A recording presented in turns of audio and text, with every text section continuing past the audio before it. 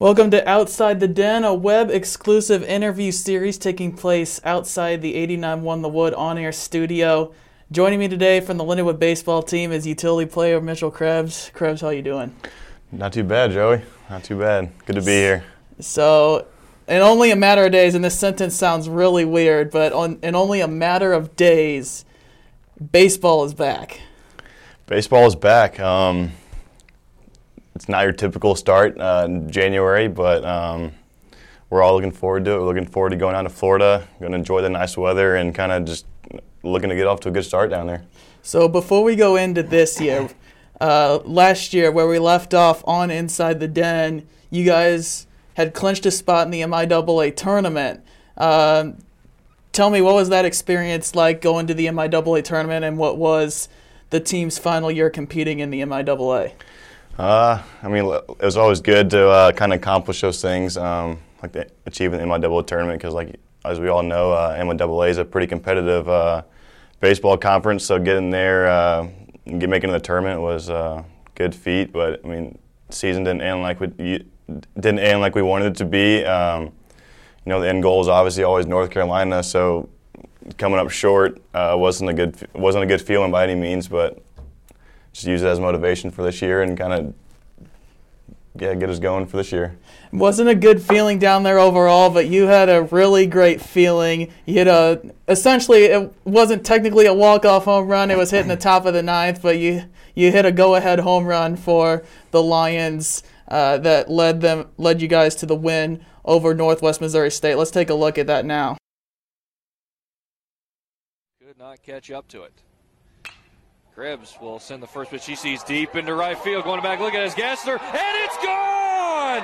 Into the breeze in right center field. A home run for Mitchell Krebs, putting up the Lindenwood Lions 4-3 here in the top of the ninth. What a shot on the first pitch. So taking a look, some nice power to the pull side. Take me through the at-bat. Obviously, I wasn't there. I didn't have the fortune of going to broadcast those conference tournament games. Take me through the at-bat. Yeah, well, there wasn't really much to it. It was a first pitch fastball, if I recall right. But like I said back then, I was just trying to do my job, get on base any way possible. It was a tie game, 3-3 game in the ninth inning. So kind of just was looking to start the inning off right, get the boys going, but happened to get a hold of one, so it was a good feeling. So hopefully there's more where that came from. But the past is the past. We're all looking forward to the future now. So hopefully I can kind of keep the ball rolling on that note.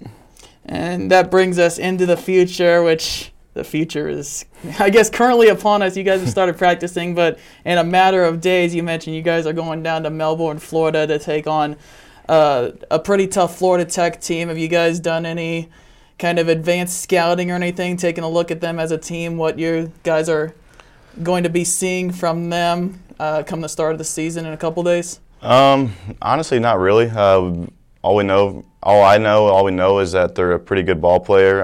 They've been down there in the warm weather for a while now, so it probably gives them a slight advantage, but none of us are looking at it that way. We're going down there to pretty much just play three 9-inning games of baseball and give it all we got, and I think we're putting ourselves in a good position to be successful with all the hard work we've been putting in pretty much over the past since August. So we're all looking forward to going down there and getting the ball rolling on a good note.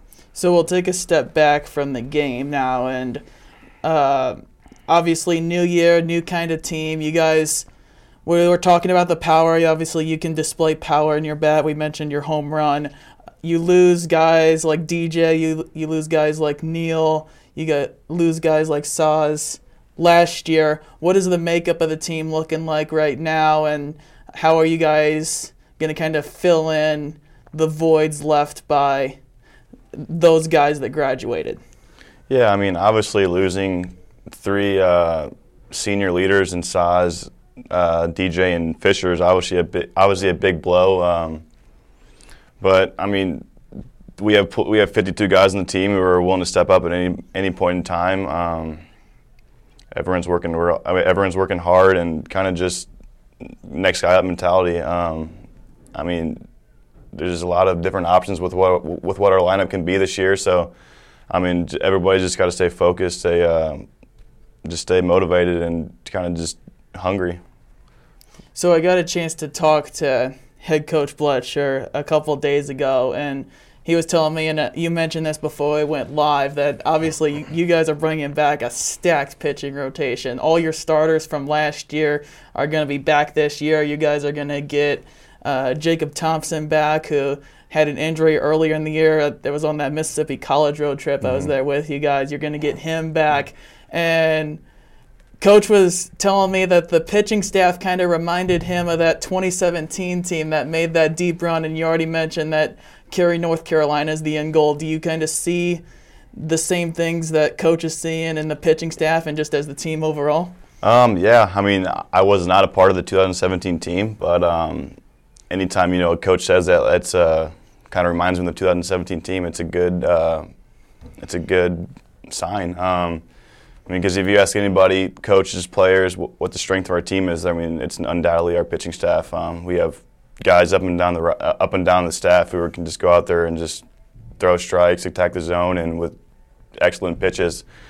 So it's just up to us to make the plays behind them. But not only that, but I think it actually gives us hitters the advantage because we're nonstop facing arm after arm who are technically lights out, and it just gives us the advantage because we're seeing them early. So I don't think there's going to be a pitcher that we face this year that's going to be any better than what we've seen in January. So to close us out here, take us through, so you guys have practiced a little bit, take us through what your projected starting lineup is going to look like from your eyes. Who do you think is going to round out the infield? Because we already mentioned you guys losing a couple of players graduating last year. You guys got to kind of find a way around. And I know that probably down in Florida Tech, it's going to be a little bit of experimenting, a little bit, seeing a couple of different lineups. But going into Game 1 coming up on Friday, what do you think the starting lineup is going to look like? Yeah, like you said, versatility is going to be a big advantage of ours. But it's good. We're going to have a healthy Dom Rivetta back at first base, which is going to bring us a lot of senior presence. But not only just senior presence, but guy can actually play. He's a good player, and we're glad to have a healthy Dom back. Colby Schulte is going to be at second base. Played short for us last year, but made the transition second base. Colby.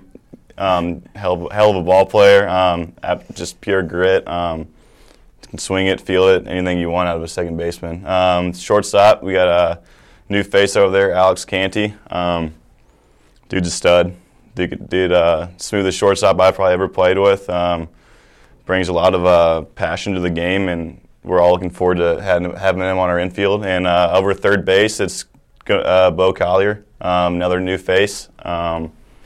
Just like anyone else on the team, just pure grit, tenacity, and just good to have Bo over there. And those four infielders are going to help us to where we need to be.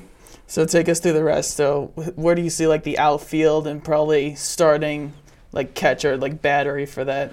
Obviously, we're returning Bryce Beckman. Just another stud out in center field or right field. We got Cal Nowak out there. Sam Gassain's a new face out there. I've even been playing out there. Will Langston's another freshman who's kind of working his way into the mix. He's kind of just another one of those guys, just pure grit. Just grinds out there and leaves it all on the field for the guys. Catcher, we're looking at a junior college transfer, Logan Rezash. Dude's good player too. We're all looking. As far as the lineup goes, we're all looking pretty solid 1 through 9. So once we kind of get the right mesh and the right group, the guys, once everything clicks, I'm telling you, we're going to be a good team. So lastly, I've been giving a couple of guys trouble. Like I see Cal and I see Nico helping out at a couple of the different events on campus, and I kind of give them trouble. Like, you guys got that beach pod ready, or is this going to be a business trip? Obviously, if it's all a beach pod's always a plus, but we're looking down there as a business trip. Looking down there to get 3 wins. That's pretty much what our standards set at, and maybe if we do that, maybe we can take a trip to the beach and enjoy our time down there. But as far as it goes right now, we're all focused on the 3 games, the 27 innings we got to play down there. Love to hear it. Main focus is that. Maybe one fun day. Maybe one fun day. Yeah, maybe. Krebs, thanks for the time. Yep. And Anytime. thank you for tuning in to Outside the Den.